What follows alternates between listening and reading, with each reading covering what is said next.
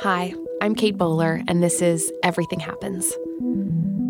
Look, the world loves us when we are good, better, best. But this is a podcast for when you want to stop feeling guilty that you're not living your best life now. We're not always having the juicing spree of our lives. I used to have my own delusion of living my best life now. I'm a Duke professor, wine and cheese enthusiast, wife and mom, Instagram gold. Then I was diagnosed with stage 4 cancer.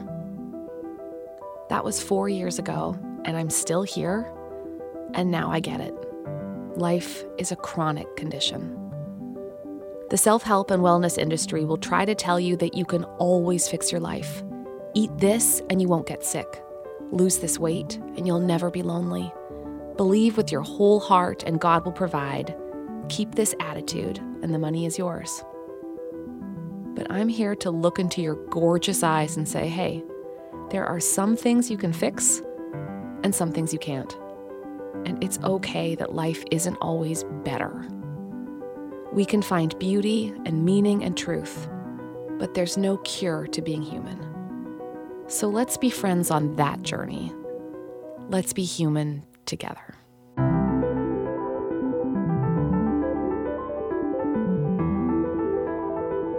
There are some secrets we'd rather not tell, but that eat us alive. The affair, the lump we've been trying to ignore, but we know it's probably not nothing. The addiction that has slowly crept its way back into our lives. The sinking loneliness we feel. That reason for the estrangement that keeps us from picking up the phone. And then our problems compound. One pain begets another. Our unsolved problem becomes the breeding ground for a different kind of separation. Shame. Shame keeps us separate. Shame keeps us without words. Shame keeps us trapped in the lie that no one will understand and that it will never get better. Shame whispers, you should do more, and you're nothing until you finally get over this. Shame is quite certain that we are stuck forever.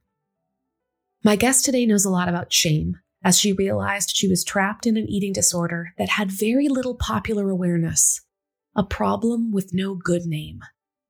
Her name is Susan Burton, and she is lovely and fancy. Susan is an editor at This American Life, and her writing has appeared in the New York Times Magazine, Slate, and the New Yorker. And she has a gorgeous new memoir called Empty.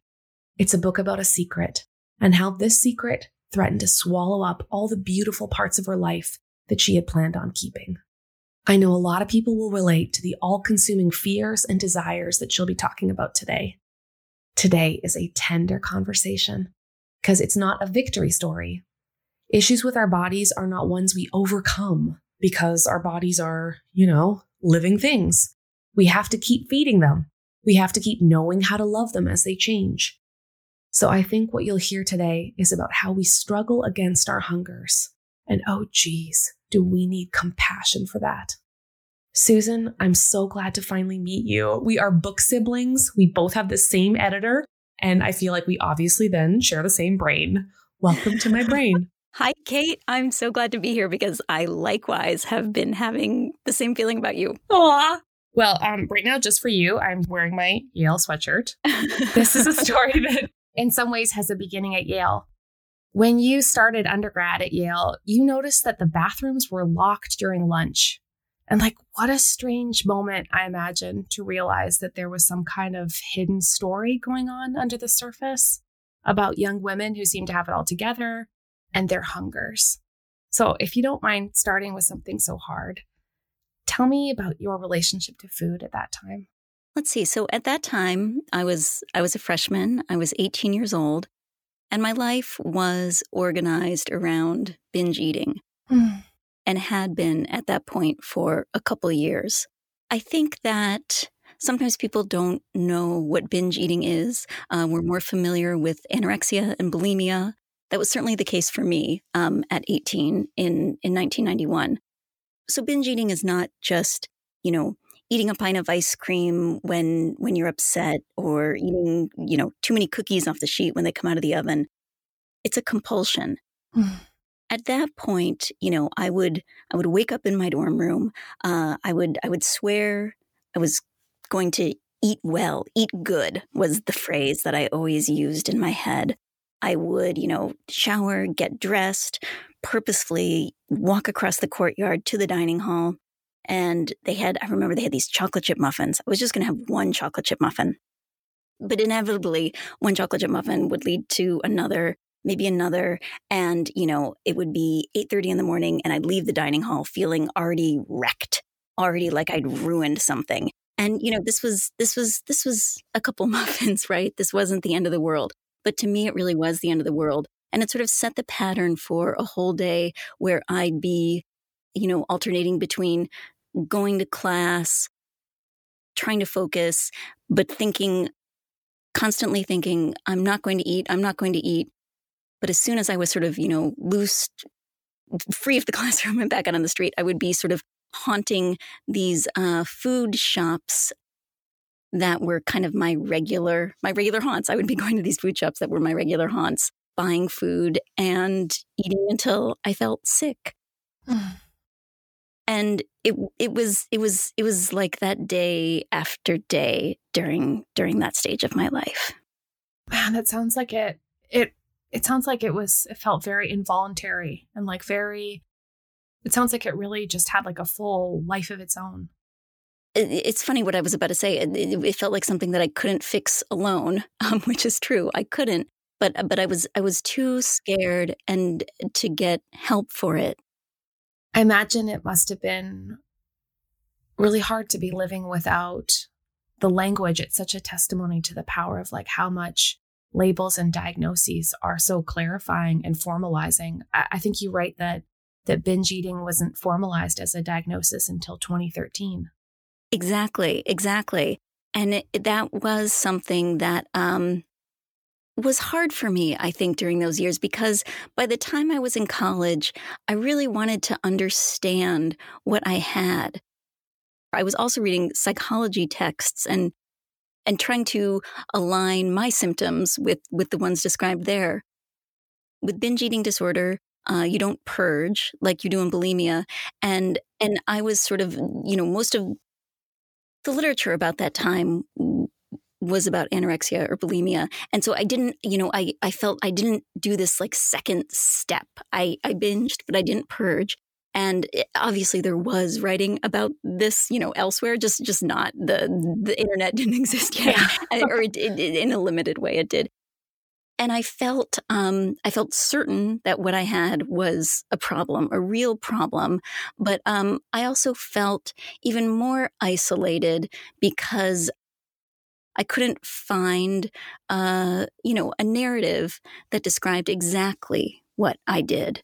Yeah, we're creatures of stories. And it's so painful when we can't live inside one that makes sense of things, especially one that's so all-consuming. Yeah.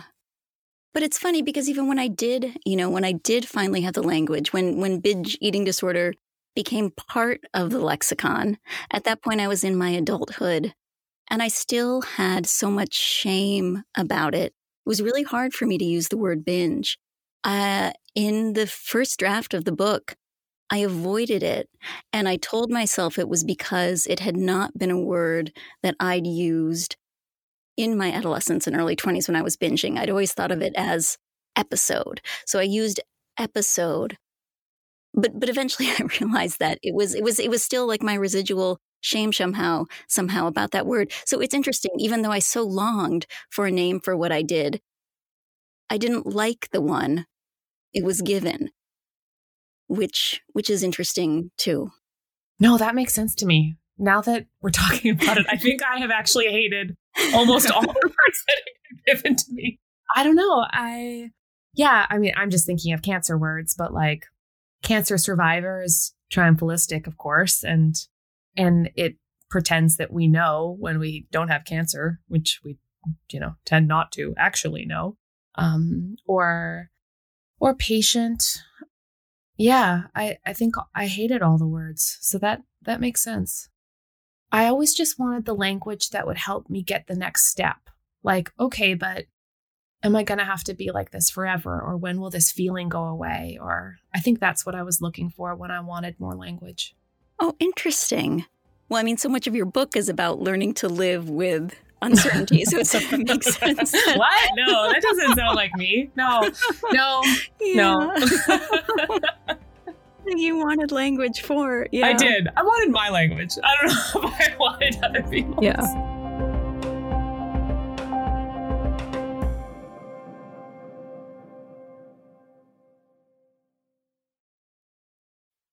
You have this really beautiful and brave way of talking about reckoning with our bodies and with food. And you write, I never forgot about food in the way that you never forget anything you fear.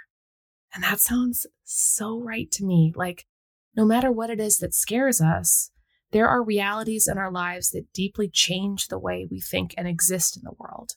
But for people who don't know, like, how is being haunted by food different maybe than other things? It's so destructive and counterintuitive, right? To fear this thing that nourishes and gives us life and pleasure. We need it to survive. And so one can't just get rid of it or eliminate it from a physiological perspective. And I think I would have told you I just didn't like a lot of foods, but looking back, I understand that I was trying to control food, and maybe because what my family life felt so out of control. My parents had a tumultuous marriage, but part of recovery for me has been learning to be less anxious about food, about not making it ritualized and safe, about, in terms of uncertainty, about both with anorexia, which I also have struggled with, and with binging. It's very ritualized. Even with binging, even though I would eat so much that I felt bad, I sort of knew what feeling was at the other end of a binge. With anorexia and eating very little, I knew what it was to feel hungry. I also knew what it was to, what I would feel like after I ate, half a yogurt or something. And part of moving through that anxiety is learning to eat and not knowing how I'll feel when I'm finished, and being okay with that uncertainty. And that's been a way through the anxiety for me. Yeah, that makes sense. What we think of as pickiness sometimes can actually just be a desire for control. And so much of your book, which is just so beautiful, it details your childhood and adolescence and your parents' divorce. Looking back, what kind of message did you get from your home, do you think, about whether your body was good? I was never criticized. My body was never criticized by anyone in my family, really. But the women in my family especially were very self-critical. So my mother was always talking about her stomach. My aunt was also very invested in the size of her stomach. My grandmother once sort of famously within our family said, oh, I'm so glad I have thin grandchildren. So it wasn't a critique, but it was something that I remembered, like, oh, it's good to be thin. It's better to be thin. And, we always had scales, like my grandparents would always order kind of like the latest scale from the Sharper Image catalog. And then they would send it to us. And I remember weighing myself on all those scales through my whole childhood, all of which is to say there was never anything wrong with my body, but I did internalize the message that being thin mattered. Yes, that makes so much sense to me. And for all parents who are like, well, I never said anything, but the indirectness with which we communicate accidentally express our self-criticism, our fears about our bodies. And especially, I think, for women, this feeling like we need to shrink, that we are reducible somehow, that we should be reducible. Yeah, no, I think that's really true. And I think that there was also so much unsaid. I hit puberty early. I was 10 when I got my period. And by then I had, hips and breasts and a waist. And I really, I didn't like this new body. I wanted to be the little girl I'd been, like with a flat chest in a tank suit. I didn't hate my body, but it didn't feel like mine. And a lot of my early issues with anorexia in my mid-teens, I was really trying to get back to this kind of preteen body, and it would have been helpful to be able to talk about, just puberty and my changing shape with my mother. As I think that's as equally connected to the issues I had with food as the idea that being thin was somehow this mandate. Mm-hmm. I thought you described the ideal so vividly. It reminded me of in my worst moments with cancer. I remember how much I was being praised for being skinnier. Wow. Of course, the great irony was that I wasn't healthier. I was dying. And it had been, and then with chemo, I got really puffy, and it was really hard not to be self-loathing when it felt like there was really only two choices, that I could be trying to move toward health and being in a body that felt and looked uncomfortable to me, or being this unhealthy version, which looked decorative, but was actually, I don't know, death. So it felt very odd. And I've heard so many other people describe it's hard to find that place when sometimes we're praised in our worst moments. Yeah. And so, just so telling that even as you're in the midst of chemo and cancer, that people are still commenting on your body. And it's just bonkers. I don't know.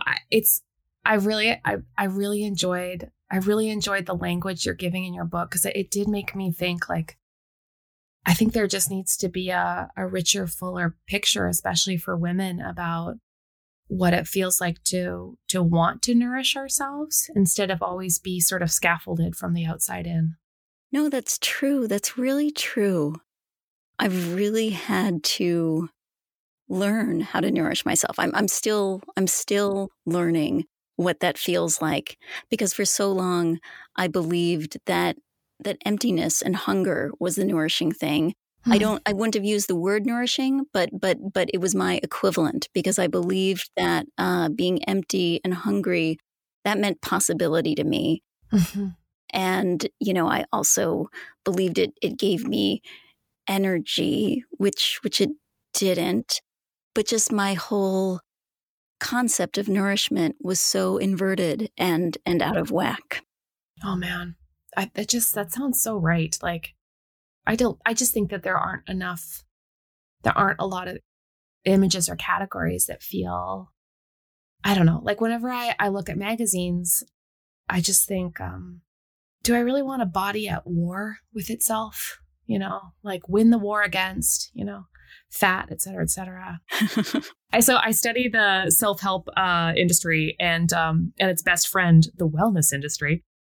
Man, diet is such a dangerous and pervasive word. And you talk about how wanting to fix your eating led to a very intense perfectionism. So can you describe a bit what's the relationship here between perfection and eating, or perhaps even being loved and eating? What was the framework you were working with? So to me, eating perfectly meant never really feeling full, because I was scared of feeling full. As long as I was still hungry, as long as I still had some desire, really, I felt I could have desire for everything. It felt to me like the only way that I could be a good parent, a good worker, a good spouse, a good friend, was to be empty, because if I didn't eat perfectly, that meant I would be so distracted by food, by, by not only the sensation of food in my body, but by the self-loathing that would accompany having eaten too much, that I couldn't function. Saying this all out loud sounds, it sounds ridiculous, but these were really the operating principles of most of my adulthood. We have this criteria of what it means to be good and to manage, just to like manage our lives. So that makes so much sense to me. And that there's like a logic by which we like run the show. And then when we fail our own logic, there's just so much shame. There's so much shame around our experience of food, shame that follows us as kids and then pops up in relationships. And so often we can't even shake it when we're adults, even when we're supposed to like magically have it all together by then. How did you sort of name and then try to like uncover these experiences of shame? So what happened was 10 years ago, I signed a contract to write a book that was a very different book than the one I ended up writing. The book I was meant to write was a cultural history of teenage girlhood, intertwined with the story of my own adolescence. I'd been, really invested in the mythology of the teenage girl ever since I was like a middle schooler myself. But when I wrote the first draft, sort of marching through the cultural history, and midway through, found myself writing about my eating disorders. And the book became something very different, very raw. And I was paralyzed because this was a secret I'd kept my whole life. Not even my husband, whom I met when I was 17, knew about my experience with binging. Oh. But I was too scared because of shame, and also because writing about it would require me to acknowledge that I was writing about them in terms of my adolescence, but would require me to acknowledge that they'd never really gone away. And the first time I told my husband was last January 2019. We were both 45 then. We've been together since we were 20.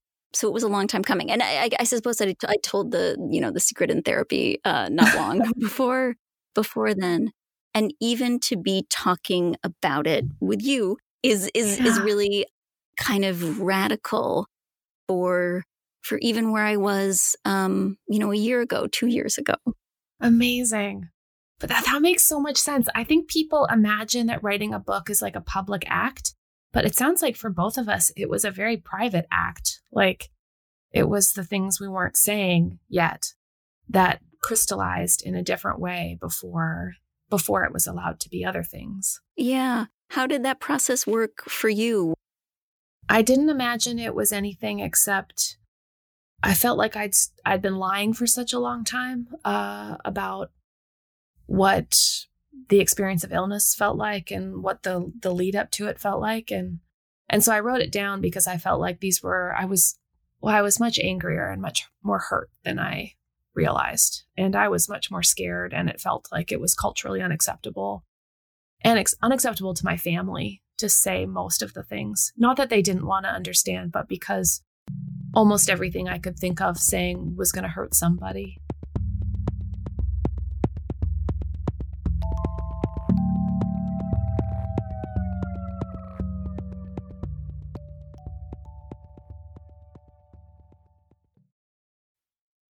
Something this community talks about a lot is how we react to uncertainty, like how we live inside the things that we can't control. And listening to you, it sounds like you've developed a very high tolerance or like resilience for sitting in the in-between, where we don't get the binaries of like perfectly healthy or perfectly cured. Or have you made a place to live inside that ambiguity with like a little more generosity for yourself? Part of me wishes I could be a more sort of effective spokesperson for my own story, that I could say to somebody, here's, with an eating disorder, here's how you get from A to B, and here's what it looks like to be fully recovered. I can tell you what it's like to be in the middle. I can tell you, but I can't tell you what it's like to be at the end. All I can say is I'm still learning to do exactly the thing you said, which is to have that generosity for myself, for not being exactly, where I hope to be, to have compassion for myself. And even just using to talk about language, like even just using those words like compassion and generosity. Now, those are meaningful words. Yeah. and reminding oneself to apply them is really important. Well, because there's so many people that I've met in the last few years who have either been sort of personally overcome by like really uncertain circumstances, or then all those who are in really intense caregiving professions, or they're caring for, fragile like dependents, and they are managing so much fear. And what I hear in your book and in your, I don't want to use ministry words, but I would say like testimony, but like your account is that like you're trying to open up a place where if we can ask more questions of ourselves, of the roles we've played, then maybe control isn't a place we ever get to, but that we can be more forgiving of the not quite getting there yet. And I just think that like everything you're describing encourages people not to feel trapped by their own needs. And that is such a beautiful example. Yeah. Oh, good. Well, I'm glad.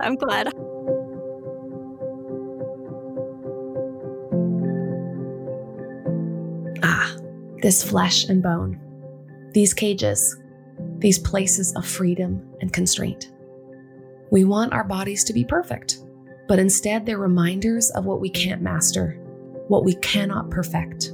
What we have to do is gently nudge them along with food and sleep and movement and life itself. So let's give up the myth of perfection. Perfection in what we eat, perfection in what we assume our bodies should look like or feel like, perfection in imagining you'd be over this weird body stuff by now.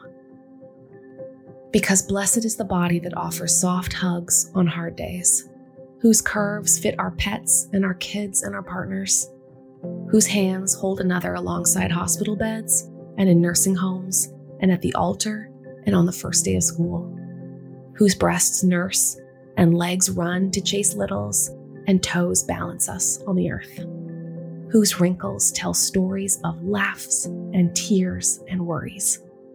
Blessed are these imperfect, fragile bodies, this flesh and bone, these cells that sometimes duplicate for no reason whatsoever, this skin that is stitched together with scars and stretch marks and fine lines.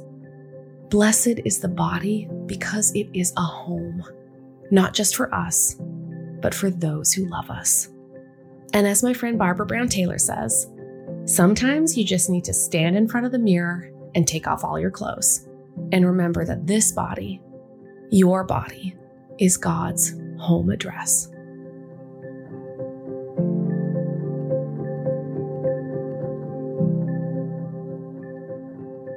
This podcast wouldn't be possible without the generosity of the Lilly Endowment. Huge thank you to my team, Jessica Ritchie, Keith Weston, Harriet Putman, and JJ Dickinson. Don't miss an episode. Be sure to subscribe to Everything Happens wherever you listen to podcasts, and I'd love to hear from you. Find me online at Kate C. Bowler or at katebowler.com. This is Everything Happens with me, Kate Bowler.